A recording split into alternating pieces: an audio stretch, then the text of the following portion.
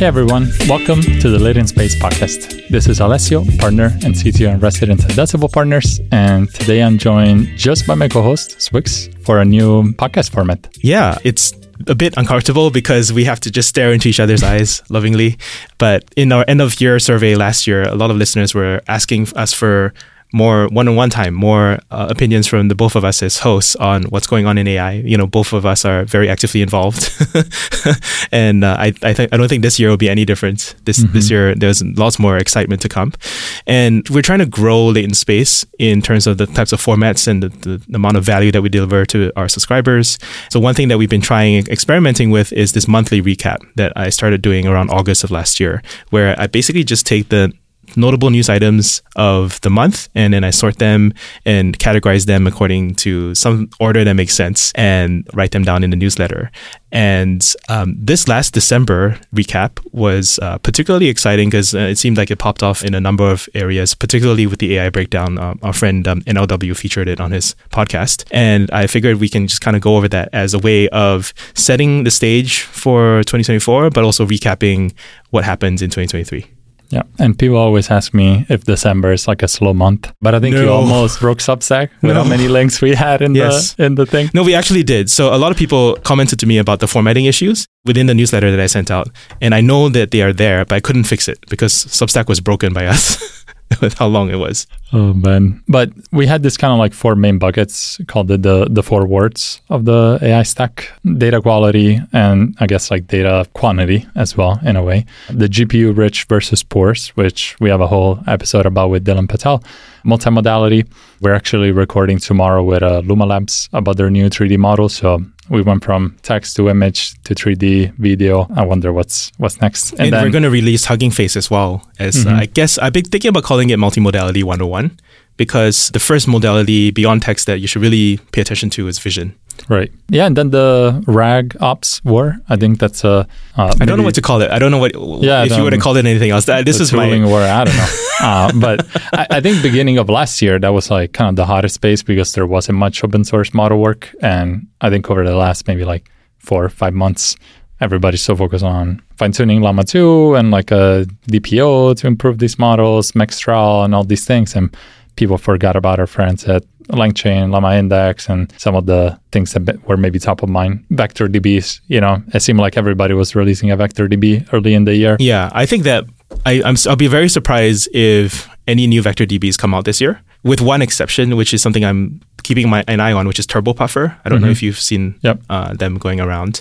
Yeah, all the smart people seem to be adopting TurboPuffer as the first serverless Vector DB. Yeah, no, and we're going to have definitely Jeff and Anton on the podcast at some point. Yes. I know they're gonna be fun guests. But I should also mention the reason I selected these 4 wars was a process of elimination of wars that I think ended up not mattering. So for those who don't know, inside of my writing, I often include footnotes that are in themselves just essays in the footnotes. And so I think it's also notable the things that people thought were hot that were less hot than expected. So it was agents, definitely less hot than at the start of 2023. And then this one is very controversial, non-selection by me. I think open source AI is not a battle in the sense that I don't think there's anyone against open source AI. Everyone is like on one side. There's no like opposing side apart from regulators. But in my mind, when I think about like for engineers are all universally in favor of open source models. So there's no battle here. Everyone just wants it to improve. So it's not like interesting to write about. We just want more open source. Yeah. The only battle is people offering inference on it and killing each other in the process. And so I classified that as a GPU rich versus poor war. But maybe there's a better way to classify that, and you can give me some feedback on that. It's a struggle to try to categorize the world. Code models as well. I was very struck by a conversation I had with Poolside, ISO Kant from Poolside. So they haven't been on the podcast yet. They're kind of stealth still, but they had a very, very notable fundraise. I think they had like $50 million raised. I think even more, yeah. For a seed, spending most of it on GPUs. And my conversation with ISO, he was like, hey, you know, like Replit was like one of our podcast's early biggest winners. Replit didn't really follow up with, like they announced like their 1.5 model, but it's not really widely used beyond Replit, you know.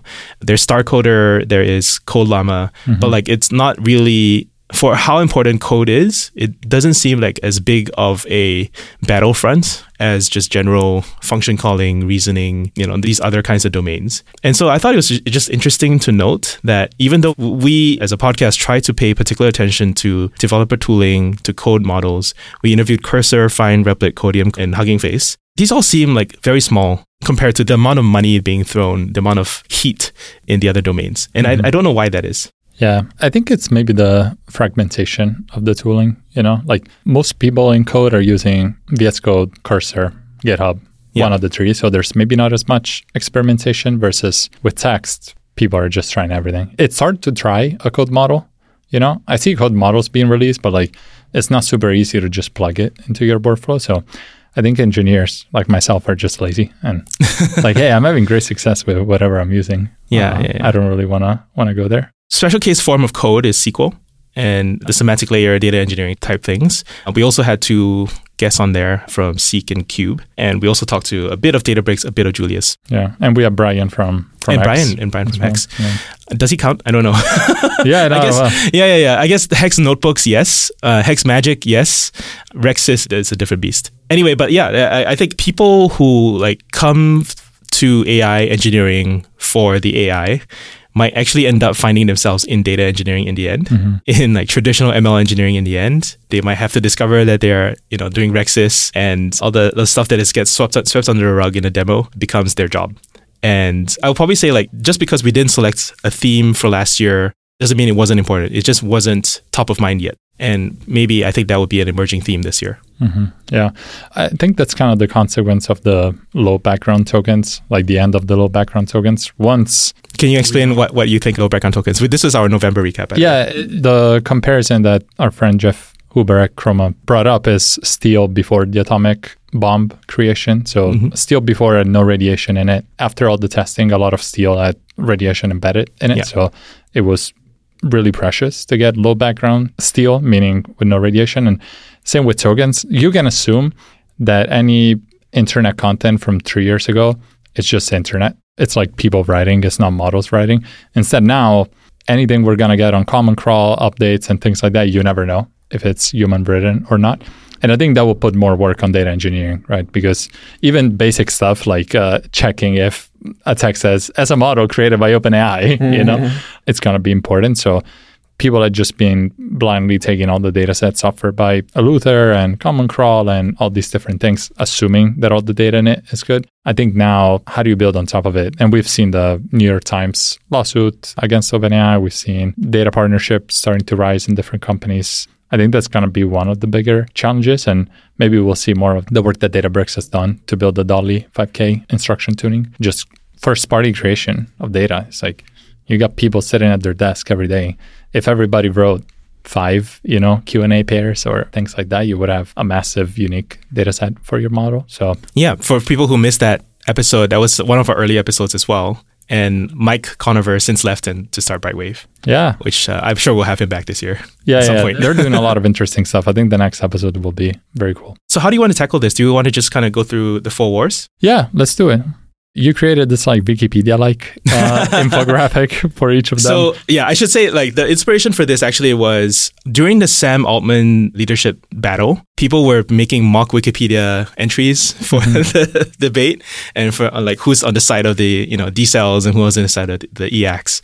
So I like that format because it's very concise. It lists the key players and it's kind of fun to think about like who's on what side and think about what is important and what people are battling over. And I think it is important to focus on key battlegrounds as a concept because there's so many interesting things you could be talking about in AI and they're not all equally interesting. So how do you decide what is interesting? I think it's money, it's power, it's people, it's like impact, that kind of stuff. And so, yeah, that's what I ended up doing. And fun fact, the way I did this was I actually edited the HTML on Wikipedia and then I just screenshotted it just to get the formatting. Good old developer tools. Developer tools is all you need. So the data war, belligerents. Yeah. On one side, you have journalists, writers, artists. On the other side, you have researchers, startups, synthetic data researchers. I guess like maybe we want to talk about what are the axes of war. So like one of them is attribution, right? Like I think there's a varying spectrum of how comfortable people are about this data going into a model. So some people are happy to have your model trained on it no matter what. Some people are happy to have your model trained on as long as you disclose that it's in the model. Some people just hate that you trained on their model. And some people, like the New York Times, want you to destroy any artifact that might have touched your article. So that's kind of what we're fighting on. I just want to make it clear that it's not just like you should never use the data, or you should always use the data. I think people are just trying to figure out what's the right form of attribution and how do I get paid as somebody whose data ended up being in this training. I think we're giving everybody a lot of great tokens with Latent Space because we do full transcripts on everything, and we're happy for people to train models on us. Please train a Latent Space model. Yeah, we would love it. So that's kind of what we're fighting on. Anything that people should keep in mind about this war and like maybe some of the campaigns that are going on? I think the New York Times one is probably going to go to the Supreme Court. It is very, very critical. It is landmark war that will probably decide what fair use means in context of AI. And I think The Verge did a good analysis of this. Platformer maybe did a good analysis of this. There are like 4 criteria for what fair use is, and everyone basically converges onto the last criteria, which is, does your transformative use of my copyrighted material diminish the market for my content? Mm-hmm. It's very hard to say. I would suspect that yes, in some capacity, in some amount, but good luck proving that in a court of law. Right. And I think a negative ruling on OpenAI would seriously stall the progress of AI. And that's bad for humanity, but good for content creators and writers. So obviously, which we want them to be adequately compensated and recognized for their work. There's like no easy outcome here apart from the existing copyright system, which is also somewhat broken. Mm-hmm. And it's just a very, very tricky, challenging case, I think. It's funny because we had something, I was a community moderator at a website called Rap Genius, which was a lyrics annotation. And there was like a similar thing in maybe like 2014 where like the music labels basically came to the website and it's like, hey, this is not fair use, like you cannot reuse the lyrics to the song. And eventually the website made deals with the record labels to like be able to do this. And then Google was stealing the transcripts to put in like the enhanced thing. And they proved it. We did all the like basically like the things on the eye. Some eyes we put the dots, some eye we put like the accent, and that's how it made. I thought they just varied the spacing, or they like used a different kind of spacing in the Unicode. I think it was the eye thing, but maybe this is like almost 10 years ago. So Rap Genius proved it by injecting some data poison into their corpus, and then Google reproduced it faithfully, and so therefore they proved that Google was scraping Rap Genius. Yeah. Did Google have to pay Rap Genius money in the end? I don't think so. There was also another issue with Rap Genius that we had that it got blacklisted by Google for like, of course. There was like a lot going on. But anyway, this is not a Rap Genius special. Yeah, ultimately, like I think that we do need quality data.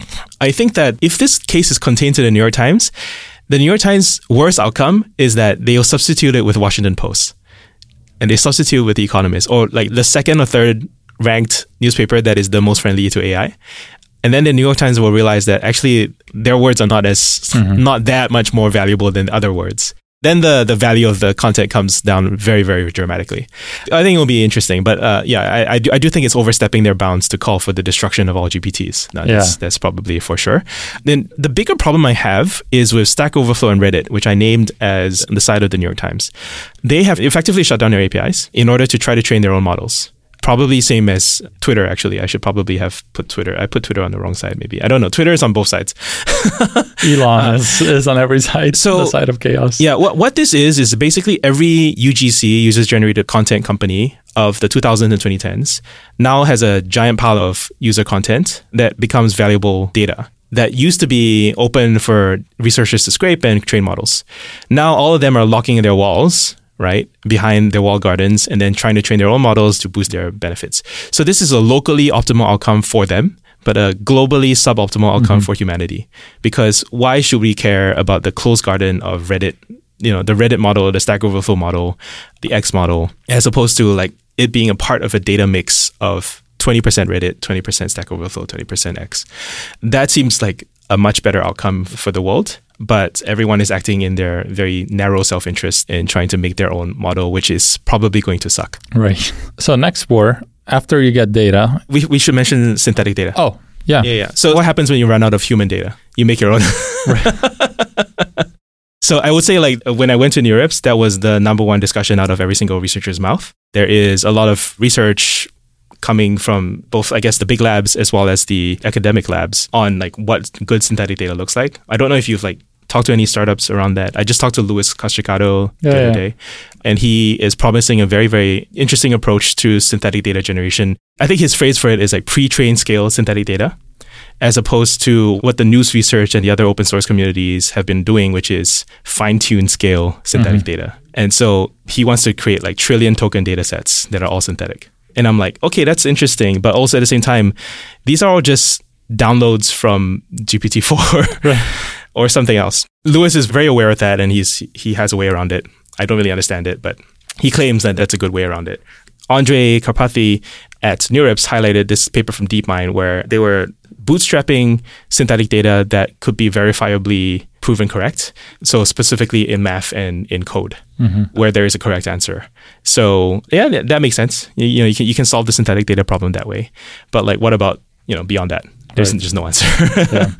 And wasn't part of the issue also that the way that the phrases are constructed and like all of that in synthetic data ends up kind of like making mode collapse even worse? Because one thing is like right or wrong, right? The other thing is like every sample is written the same way, or like as a similar, since it comes from a certain model, it kind of has a similar root of structure. So I mentioned this in the best papers discussion with John Frankel. So the basic argument is you already have a flawed distribution from a language model. You are resampling that flawed distribution to double down on that flawed distribution. Like there's no extra information from humans.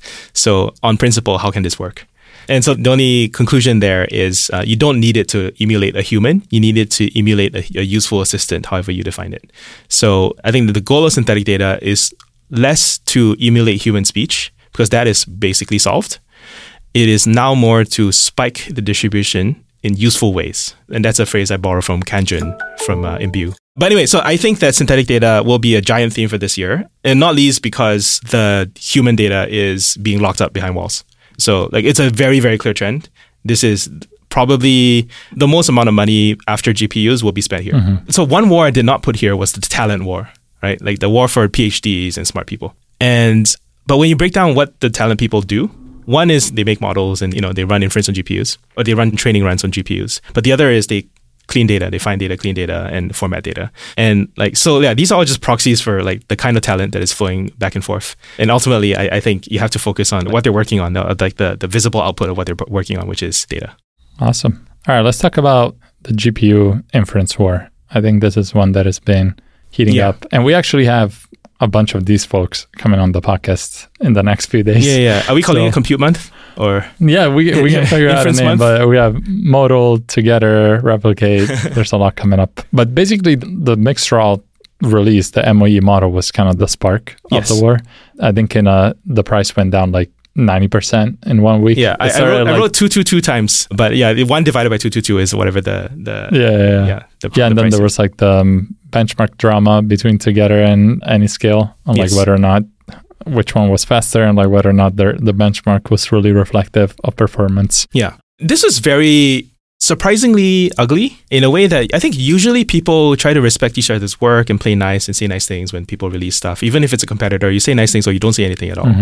Anyscale, for some reason, they release a benchmark on which, of course, Anyscale looks the best.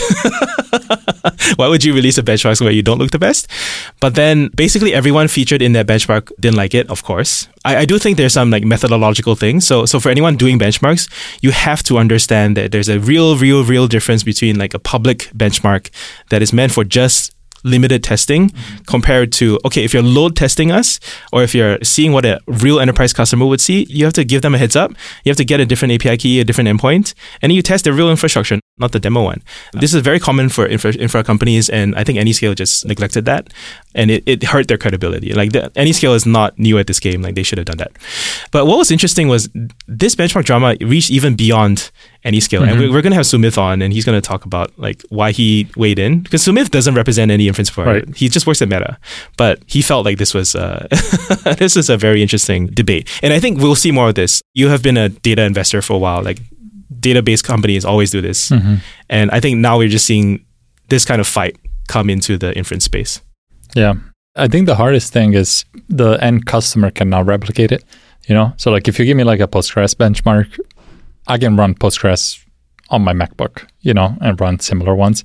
I think with models, it's just impossible. So people tell you, this is the benchmark, and you're like, okay, I have to go sign up to every single cloud now to try it. It's just not easy. And we talked about this in Benchmarks 101, which is same with model benchmarks, right?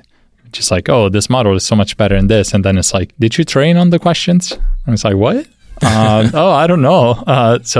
And again, it's hard for people to just like run the models and test them, So like there's a lot more weight, I think, in AI on benchmarks that there is in traditional software, because nobody buys Upstash over Redis, Cloud, or whatever just based on a benchmark. They try them and check performance and whatnot because they have real production scale workloads.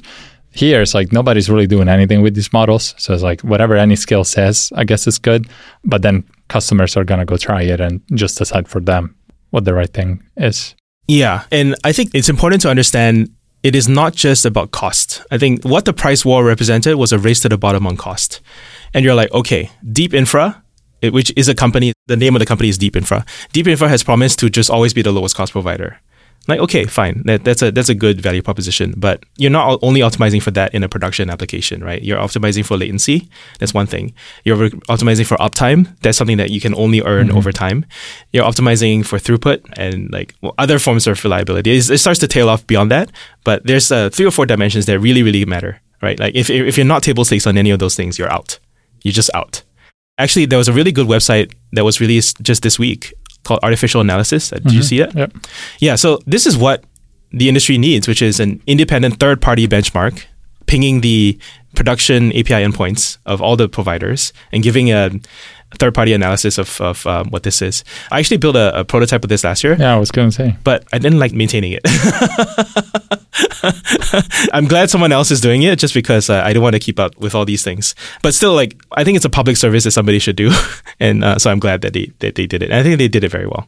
Yeah. So yeah, I think that is where the inference drama is ending for now. I don't think, I haven't seen any continuing debate there. The only other thing that, I did some extra work on this for the recap, which is are they losing money?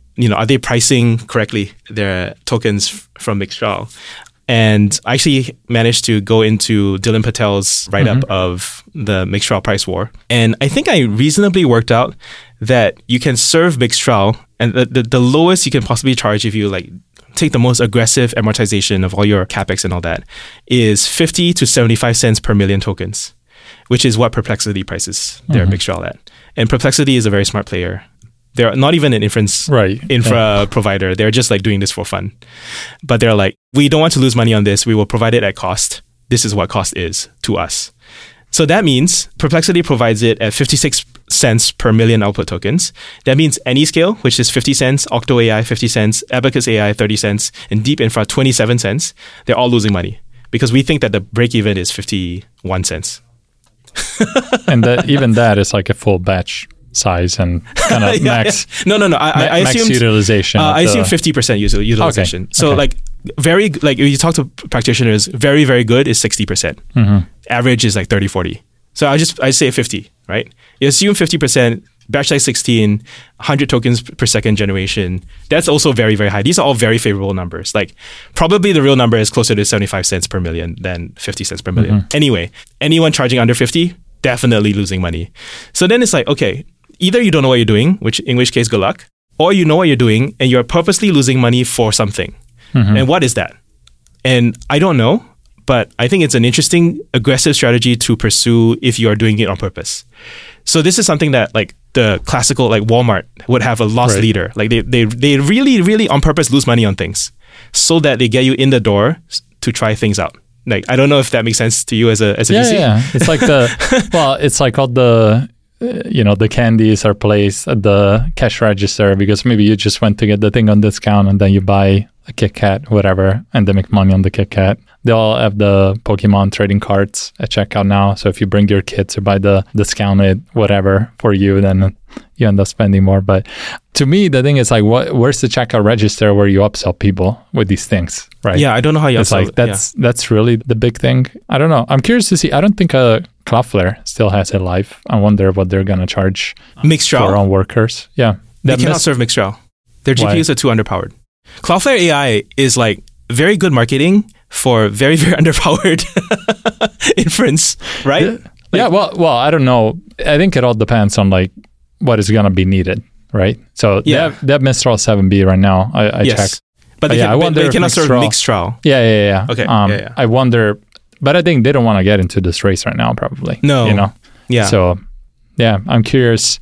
Going back to the loss leading, it's like, is there going to be a better model that comes next that they hope that you already integrated their thing with? You know, if you're using Together to serve Mixtral and then something else comes in that you're going to replace Mixtral with, hopefully you're still going to use Together and they're going to get better unit economics on it. I don't know. It's a good question. It's a good question. Thank you, VCs, for paying for all of our inference.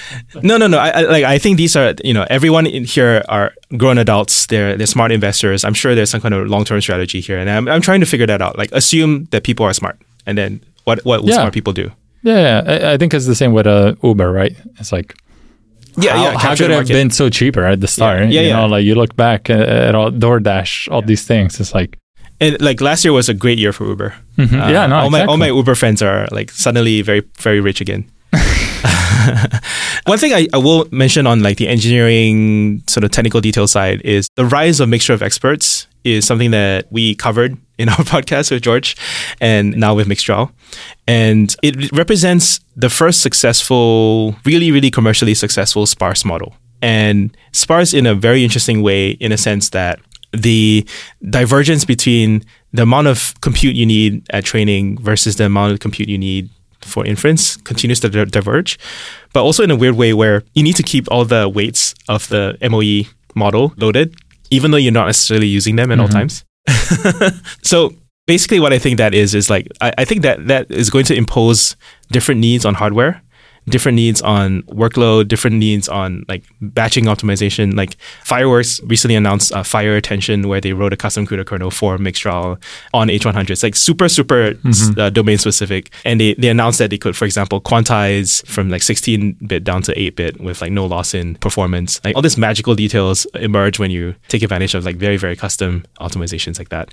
I think like the rise in MOEs this year is going to have very meaningful impacts on the inference market, and how it's going to shape how we think and price for inference. It may not be that we have this sort of input token versus output token paradigm for long, particularly because we have things like different forms of batching, different forms of caching, and like I don't really know what that looks like, but I'm very curious. I see a lot of opportunity here. If I was an inference provider player, like that's something I would be trying to offer to people as a way to differentiate, because otherwise you're just an API.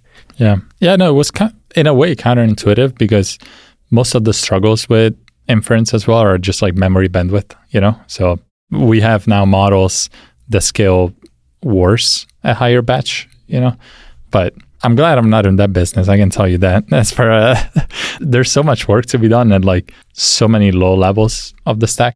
You're already trying to provide value to the customer on like the developer experience and all of that, but you also have to get so close to the bare metal to like make this model. Like writing a kernel, imagine if you had to write, you're like a CPU cloud provider and you have to like write instruction sets. It's like just nobody would get in that business, So I salute all of our friends at compute providers doing this work. And I mean, Together is doing so much for like 3DAO and like Flash Retention 2 and whatnot. So and that's something that I would leave as the last part of this sort of war of GPU rich versus poor. The GPU rich people are the model trainers and the infra providers. They say like, we have the GPUs, come use our GPUs, and then we provide you the best inference, right? And that's what we've been discussing so far. On the other side, on the GPU poor side, are like all the alternative methods, right? The modulars, the TinyCorps, the QLoRa's, and all the other type of stuff. I even put consistency models in there because, any efficiency or distillation method where you reduce your inference or GPU usage by like 25 to 40 times is a GPU poor friendly approach. Right. So I've also put Apple and MLX in there. And that's also like Apple is finally making moves in inference. And that will be a game changer for local models, because then you just don't need any cloud inference at all. You just run it on device, which is fantastic. And then obviously RWKV and Mamba and Striped Hyena from Together. Like all those like emerging models, I don't know. There's something I've been worried about for latent space.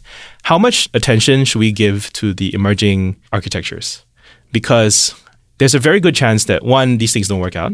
2, they take a very long time to work out. And then 3, once they work out, they're like for limited domains and like not super usable. So I don't know if you have opinions on that. I can follow up with one conclusion that I've had, but I want to I want to hear that question open to you. And so the one conclusion is RWKV and the state space models, including Mamba, have historically just been pitched as super long context models. And I'm like, that's not something I need, because I'm okay with 100K context. I'm okay with RAG and recursive summarization, all those techniques to extend your context, like rope and yarn and all these things.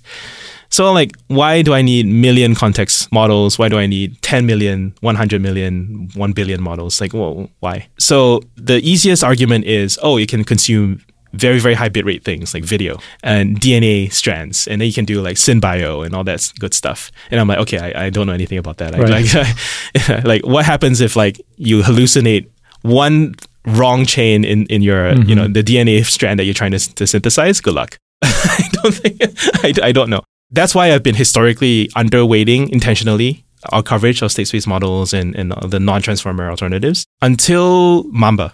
Mamba really changed things, where basically for the same amount of compute, you can get a lot more mileage or a lot more performance for the same size of model.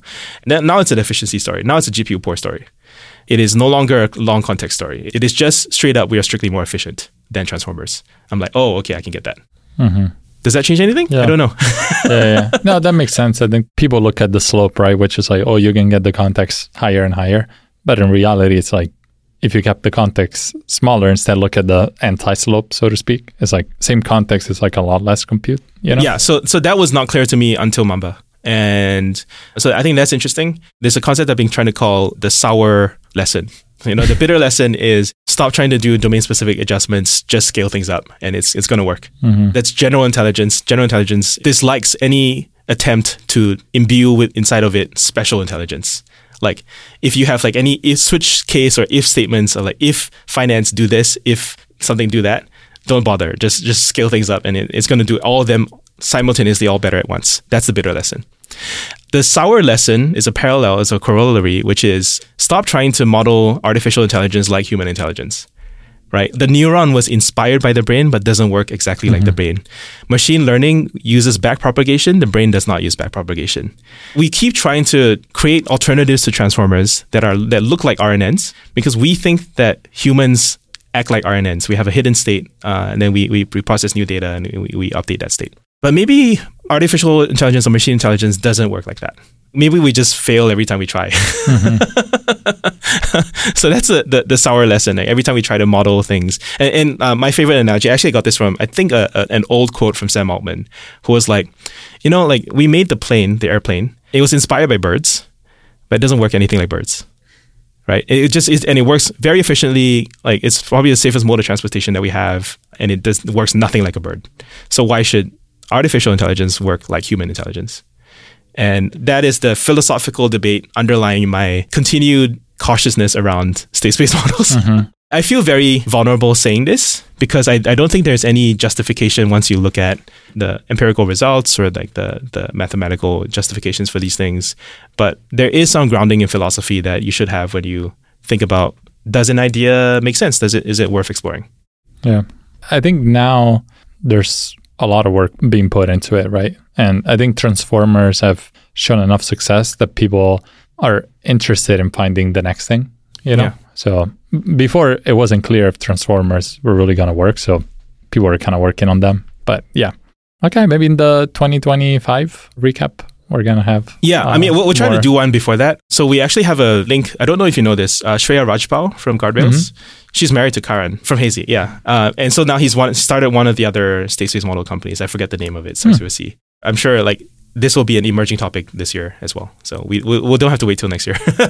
No, I think we're going to have maybe the sour lesson, overview. Well, I mentioned this in the Eleuther Discord, and then they were like, okay, so what is the spicy lesson and what is the sweet lesson?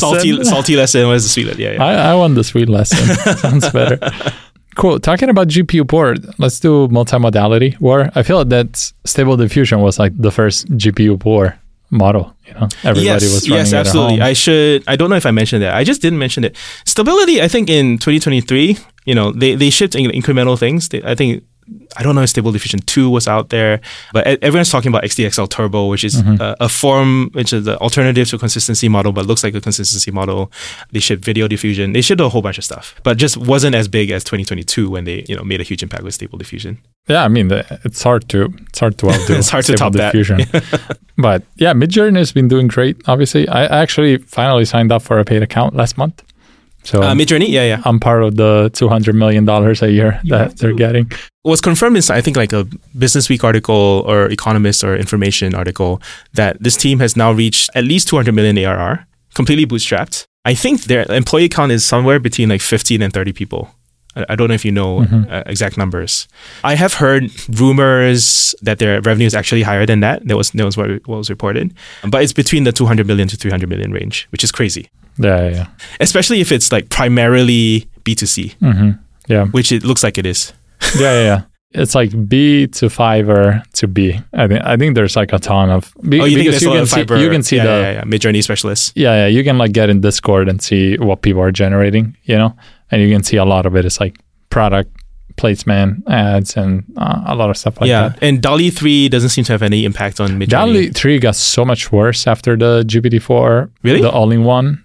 Well, first of all, before you could generate 4 images, and it had like very good vibes. Now the vibes are like boomer vibes. Oh no! Every time I generate something, the images I have here are DALL-E 3. every time I generate something on DALL-E, it looks like some dusty old.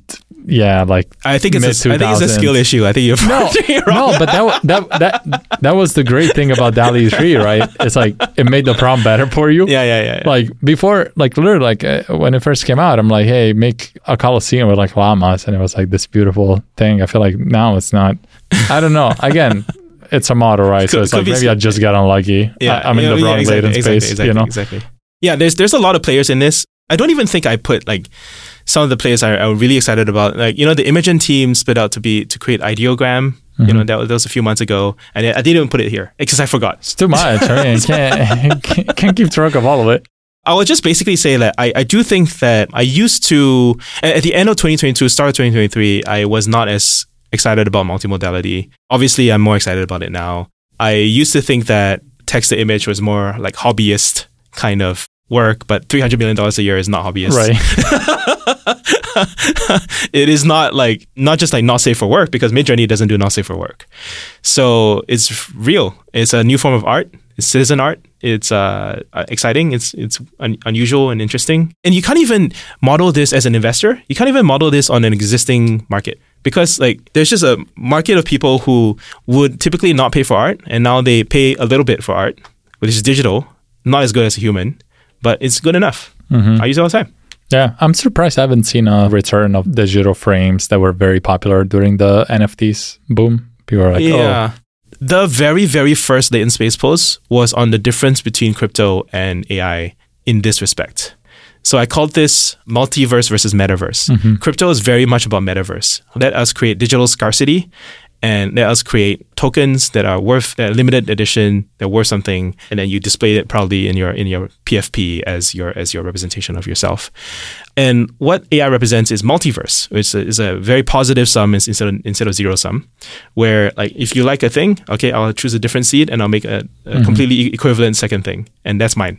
And that means very different things for like what value is and where value accrues. I mean, I still cling to that insight, even though I don't know how to make money from it. Obviously, Midjourney figured it out. I think Midjourney like made the right approach there. The other one I think I'll highlight is 11 Labs. I think they were another big winner of last year. I don't know. Did they announce their fundraise? I think so. I don't. Rumor is they're now. Yeah, rumor is. I can say it. You don't have to say it because I only heard it from my friends. Rumor is they're now unicorn. And they just focus on voice synthesis, which, again, did not care about it at the start of 2023. Now we have used it for parts of Latent Space. I listen almost every day to an 11 Labs generated podcast, the Hacker News Daily Week. I don't know what the room for this to grow is, because I always think like it's so inefficient to talk to an AI, right? The bit rate of a voice created thing is so low. It's only for asynchronous use cases. It's only for hands-free, eyes-free use cases. So like, why would you invest in like voice generation? I don't know, but like it seems like they're making money. Right. Yeah. I mean, Sarah, my wife, she uses it while she drives to talk to ChatGPT. Just like so ChatGPT uses their own TTS. It's not theirs. Okay. But you can see the modality. We should bring Sarah in at some point. But customer interview. We're doing a bunch of like home renovation. So maybe it's just like driving to Home Depot and it's like, hey, what am I supposed to get to replace the sink? Or all these sort of things that maybe were like Google searches before. Yeah. Now you can easily do eyes-free and hands-free. A lot of people have told me about that. And when I'm by myself, I always listen to podcasts. So I don't have time for ChatGPT. And ChatGPT, probably the number one thing they can do for me is give me like a speed adjustment so I can listen to words. Yeah. That's funny. Yeah. Anyway, so like I'm curious about your thoughts on like how, as an investor, I think this is the weirdest AI battlefront for investing because you don't know the TAM. It's funny because there was a bunch of companies doing synthetic voices a while ago, and I think the problem, a lot of them got to like good ARR numbers, but the problem was like a repeatability of use case. So people were doing all sort of random stuff, and the problem is not, it's kind of like Midjourney. The problem is not that there's not maybe a market of interest. It's like, how do you build a venture-backed company with like a scalable go-to-market that like can go after a customer segment and like do repeatedly? I think that's been the challenge. I don't know how 11 Labs is doing it, but you could do so many things with text to voice that is like, how do you sell it? Who do you call? Like that's like the hardest thing, right? If you're raising like a Series A, a Series B, it's like, how are you going to invest this money in sales and marketing to get revenue back? It's kind of like the basic of it. And it can be challenging. That's why sometimes investors are like, you're making money and that's great for you. But like how... There's no industry... it's hard to like just tie it together, I would be interested in... Because I feel like there's a category of companies in the early 2010s that did this, meaning they offered an API with no idea how you're going to use it. I'm thinking Twilio. Mm-hmm. Twilio has a cohort of like sort of API first companies that are all like sort of Twilio inspired. I think there's a category or a time in the market when it makes sense to just offer APIs and just let your customers figure it out. And it's actually okay. And then there's sometimes when it's not okay. And I think the default investor mentality right now is that it's not okay if you don't know what your customer is doing. I think Twilio is a funny example because I think in the middle 2010s, Uber was like 15% of Twilio's revenue. But like I'm talking like move yourself back as to like Twilio seed investor, Twilio Series A investor. They had no idea. Uber wasn't even around. But I think the thing now is like text to voice is not new. Like that's really the thing. It's like what's new now is that you can generate very good text to then feed into that model. Yeah. So that changes why the market is interesting. But if you really think about it, the models today are a little better. They're maybe like 50% better than they were 3 years ago. But the transformer models under the feed what to say, they're like 1 billion times better. A lot of people use it for like automated, customer support, things like that.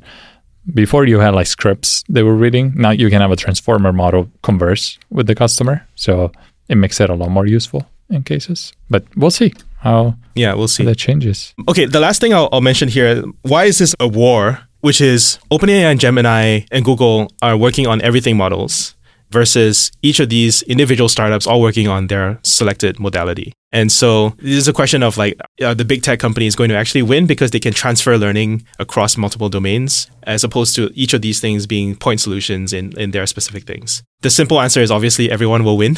Right. Because the AI market is so huge.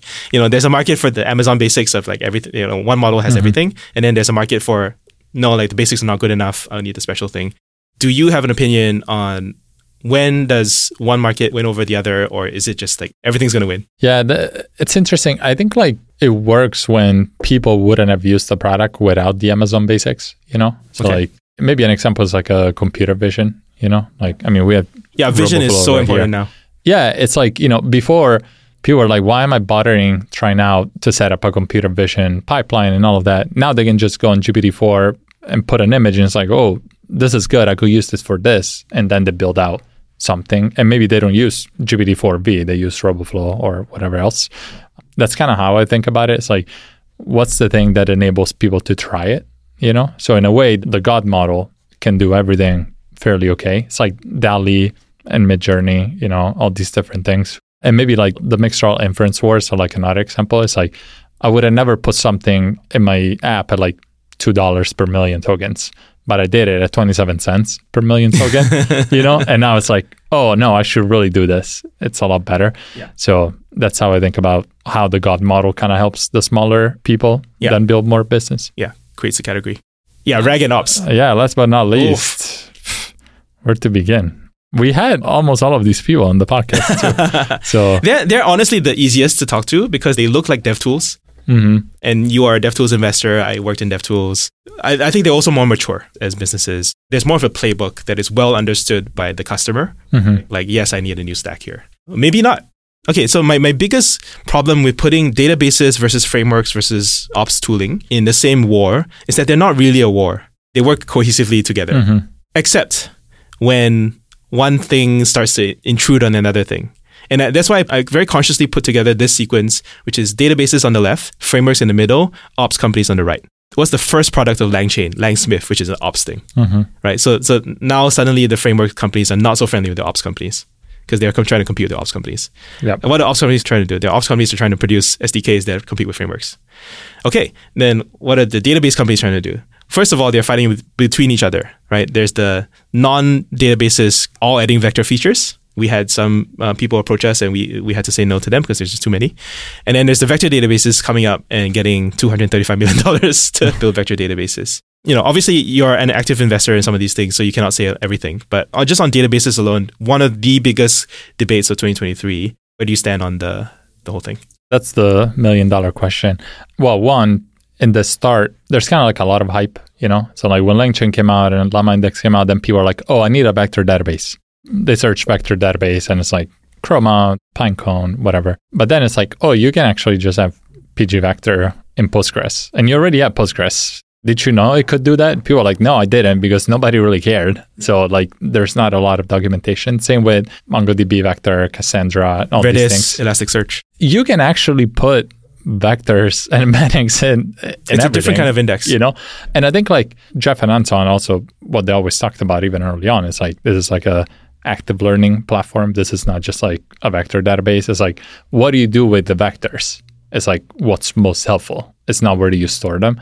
So that's kind of the change in mentality. I think that was old Chroma, by the way. I don't know if that's the new current messaging. Well, but I think I'm just saying like to them, it's never about this is the best way to put a vector somewhere. It's like, this is the best way to operate on the vectors. And the store is like part of it, but there's like the pipeline to get things out and everything. You have to build out a lot more. So I think 2023 was like create the data store. I think 2024 is going to be like, how do I make the data store useful? Because the vector store is just commoditized. So there needs to be something else on top of it. Unless they can come up with some kind of like new distance function or something. They teased a little bit of what they're working on at the AI Engineer Summit, which, density and whatever other fancy formulas that Anton is cooking up. But yeah, I think I tweeted about this maybe like 2-3 months ago, and I think I pissed off Chroma a little bit. But the best framing of what Anton would respond here is what people are embedding within vectors is a very different kind of data from what is already within Postgres and MongoDB and all the others. In some sense, is net new data. And that actually struck a chord with me because that's how I started to understand structured versus unstructured data. That's how I started to understand, one of my kind of heroes is Mark, who's CTO of MongoDB. This guy was the former GM of AWS RDS. And for those who don't know, GM is like, you're the mini CEO of that business. And when you work at AWS RDS, you run a $1-2 billion a year business. And then he quits being Mr. Postgres of AWS to join MongoDB, the enemy. When he gave that speech of like why he did, he was like, actually, if you look at the kind of workloads that's happening, Postgres is doing well, obviously. Structured data always going to be there. But unstructured data and document type data is just rising at exponential rate even faster. And like for him to say that means different things. Anybody could have said that. Anybody could have made a chart that showed what he did. Anybody could have said that. But for him to have said that, I think it was a very big deal. Because he's rich. He doesn't have to work. But he like believed in this so much that he was like, okay, I'll just join MongoDB. Yeah. So I'm like, okay, there's a real category shift between structured data and unstructured data. I believe it. I don't think it's just that you can put JSON-B inside of Postgres and be done. That's not a NoSQL database. Okay, fine. So what is this new thing of vectors? And how do you think about that as a new kind of data? And I think if there's a third category of something beyond unstructured data, I don't know what it is. Like context or memory or whatever you call it. whatever you call this kind of new data, that might belong in a new category of database, and that might create the new MongoDB of this era. And it could be any one of these guys. Right now, Pinecone has the lead. I think they're $750 million company. Valuation. Yeah. And then all the others are much smaller. So like, if this is really a new data category and there's room for a key player, then it's probably going to be one of these guys. By the way, I left out Weaviate and I put Qdrant in there. Do you know why? No. Anthropic and OpenAI both use Qdrant for their internal RAG solutions, which means that for whatever reason, we should probably interview Qdrant. They passed the evals when Weaviate and Milvus and all the others didn't, which is interesting. Yeah. There's a lot that we don't know. Yeah. Interesting.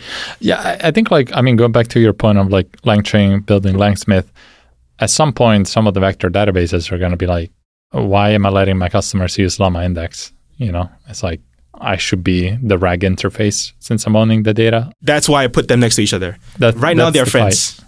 Yeah, right now. But yes. I mean, if we think about the Jamstack era, you had Vercel started as Zeit, which was just a CDN, and then you had Netlify, you had all these companies, and then Vercel built Next.js, and so they moved down from the CDN to the framework, and it's like now they use the framework to then enable more cloud and platform products. Which way is it gonna give this way? I think what we learned from before is that you rather own the framework and then have the cloud to support it than like just have Netlify and not have your own framework.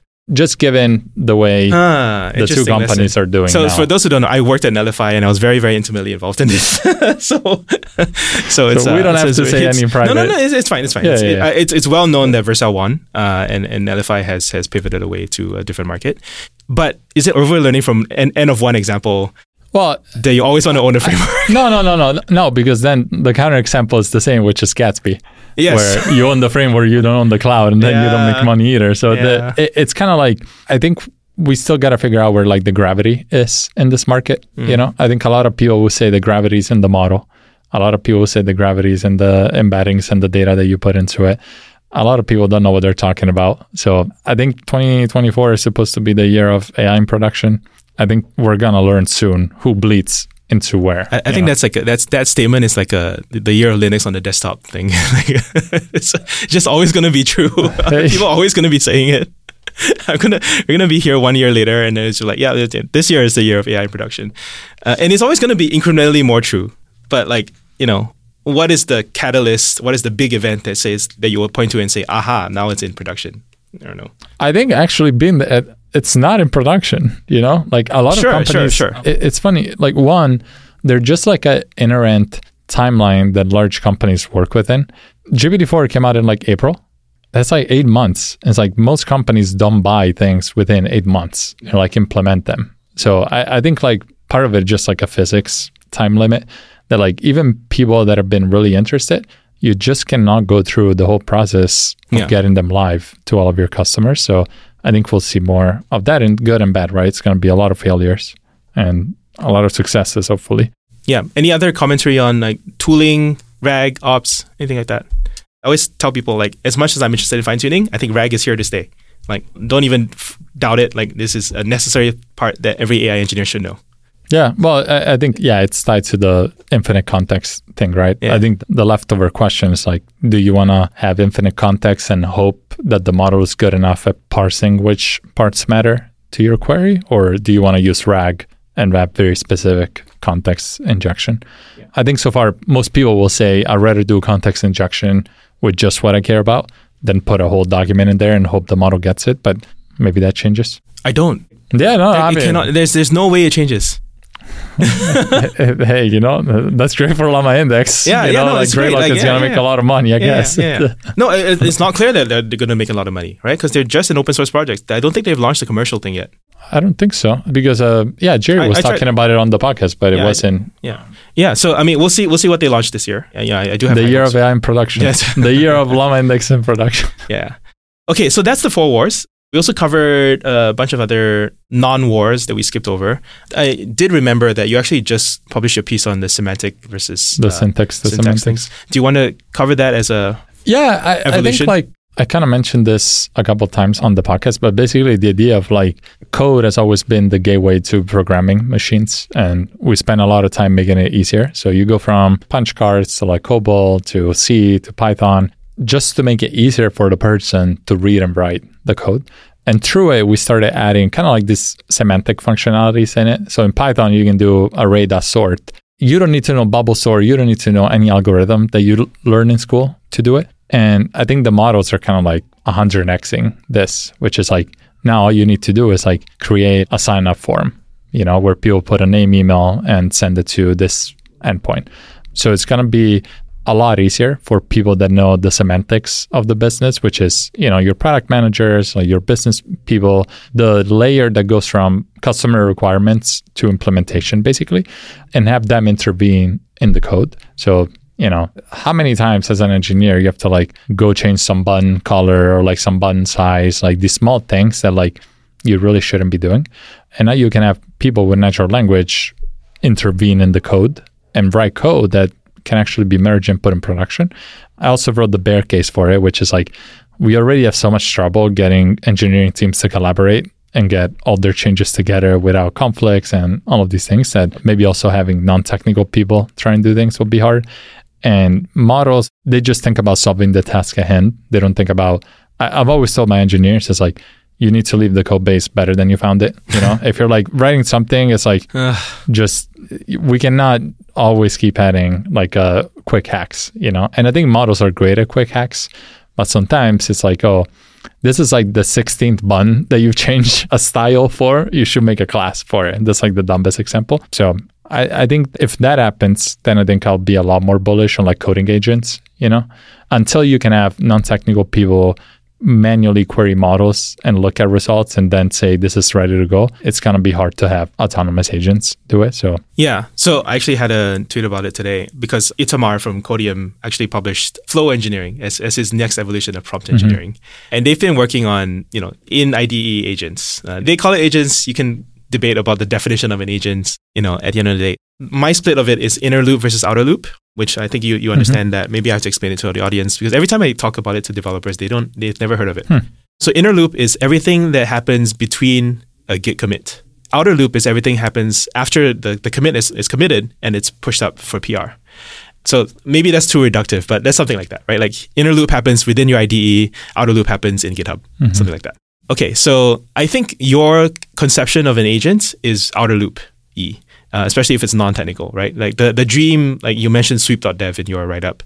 And there's also CodeGen. There's also maybe Morph. Depends what Morph is doing. And there's a bunch of other people all doing this stuff. Even small developer was also like, you know, write it in English and then create a code base. And I think it's just not ready for that. Outer loop is a mirage going to forever be 5 years away. And the people working on inner loop companies have been the right bet. And you can work on inner loop agents. Actually, Code Interpreter is an inner loop agent in the sense of like limited self-driving, right? It's kind of like you have to have your attention on it. You have to watch it. It can only drive a small distance, but it is somewhat self-driving. And so I think if you have this like gradations in your outlook on autonomous agents and you don't expect everything to jump to level 5 at once, but if you have an idea of what level 1, 2, 3, 4, 5 looks like for you, I haven't really defined it apart from this concept of inner loop versus outer loop. But once you've defined it, then you can be like, oh, like we're making real progress on this stage. And you know, this other stage, too early for now, but at some point somebody will do it. Yeah. I think like, yeah, maybe level 1 is like, I think of it more as just the auto completion in the IDE, you know. Level 2 is like asking Cursor, hey, how can I make this change? You know, but then level 3 should be like, to me, it's like we need to separate the inner loop from the IDE, you know. I need to make a code change. Sometimes I shouldn't go in the IDE. Sometimes I should be in the UI of the product and say, hey, that needs to be changed. Kind of like all the preview environments companies want you to put comments. The PMs put comments. Like, how do you go from that to code changes? There should be enough there to make the code changes happen, you know, through a supervised interface. Yeah, that's outer loop. But I think what these models are doing is like change where the loops start and end, you know, because now you can create code in the outer loop, you know, before you couldn't do it. That's the dream. Yeah. Yeah. Anyway, my focus right now, I'll say if anyone cares, is like, you know, I think the only thing that's working is inner loop, and you should just use inner loop things aggressively, build inner loop things aggressively, invest in them, and then keep an eye on the outer loop stuff. Yeah. Because it's still very early. I did invest in CodeGen, this JHAX thing, which we mentioned briefly in the Sourcegraph episode. Do we have other things that we want to mention, or do you want to sort of keep it to just the 4 wars? Okay, maybe like top 2 things from December that you have commentary on. I think the needle in a haystack thing. Okay, so maybe you want to explain that first. Yeah, basically like Anthropic, there was like one example floating around about Claude's context window, and you basically gave it this like super long context on, I think like things to do in San Francisco or something like that. And then it was like, what is the most fun thing to do in SF? And they made this nice chart of like, okay, based on where it is in the context, it gave a better or worse response. And then Anthropic responded and they were like, oh, you just need to add, here's the most relevant sentence in the context as part of the assistant prompt. And then the chart turns all green all of a sudden. And I'm like, we cannot still be here, right? Like it cannot, this is like some... And you have Anthropic like telling people, oh yeah, it's just like, just add this magic string and it works. Yeah, it's some like Riley Goodside wizardry. It's like, I don't want to do that anymore. I thought like, you know, in the early days of GPTs, like Riley Goodside was doing so much great work on like prompt engineering and whatnot. We shouldn't be there anymore. There shouldn't be somebody telling me, or like the GPT-4, like I'll give you a $200 tip if you do this right. And like, so I collected a whole bunch of like state-of-the-art prompting techniques. So if you tip the model, it'll give you better results if you promise that it'll. So okay, here's the current state of the art for GPT prompting. It's Monday in October, the most productive day of the year. You have to take a deep breath and you have to think step by step.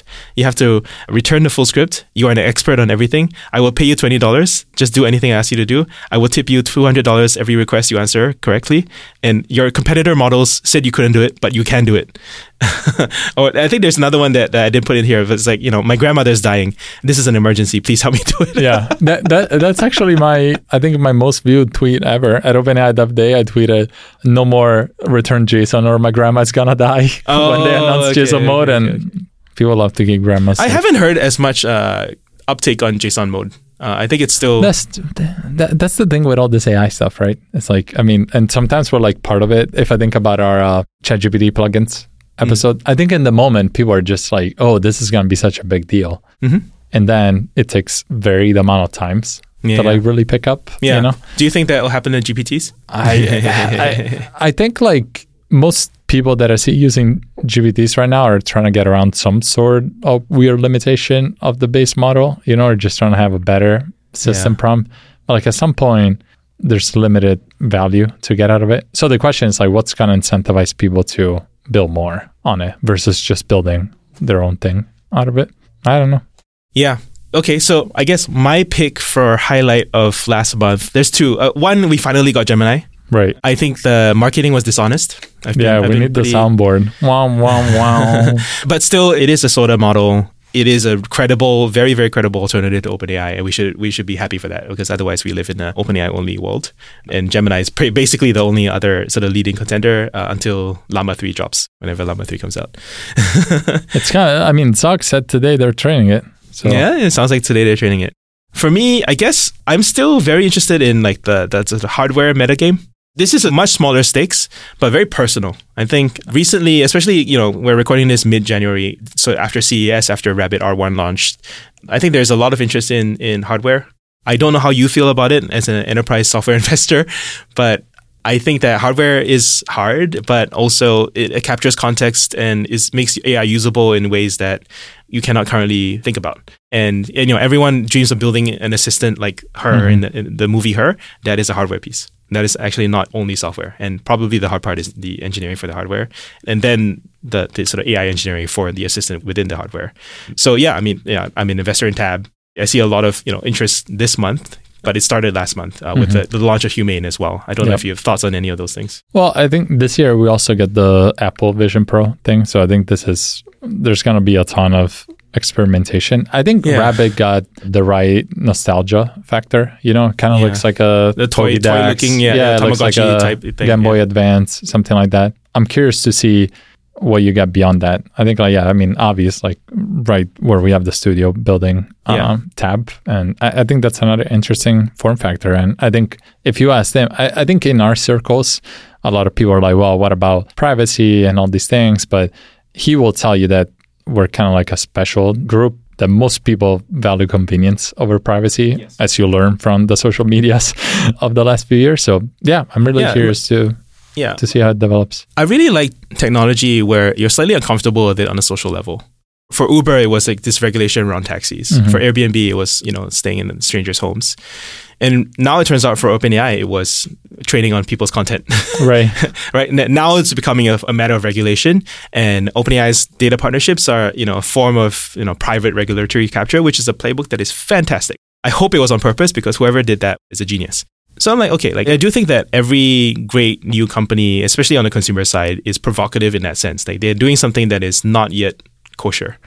And so I think the Humanes, the Tabs, anything that is working on that front where it's like, yeah, I'm not sure I'm comfortable with this. But maybe it could change. That is a really interesting shift.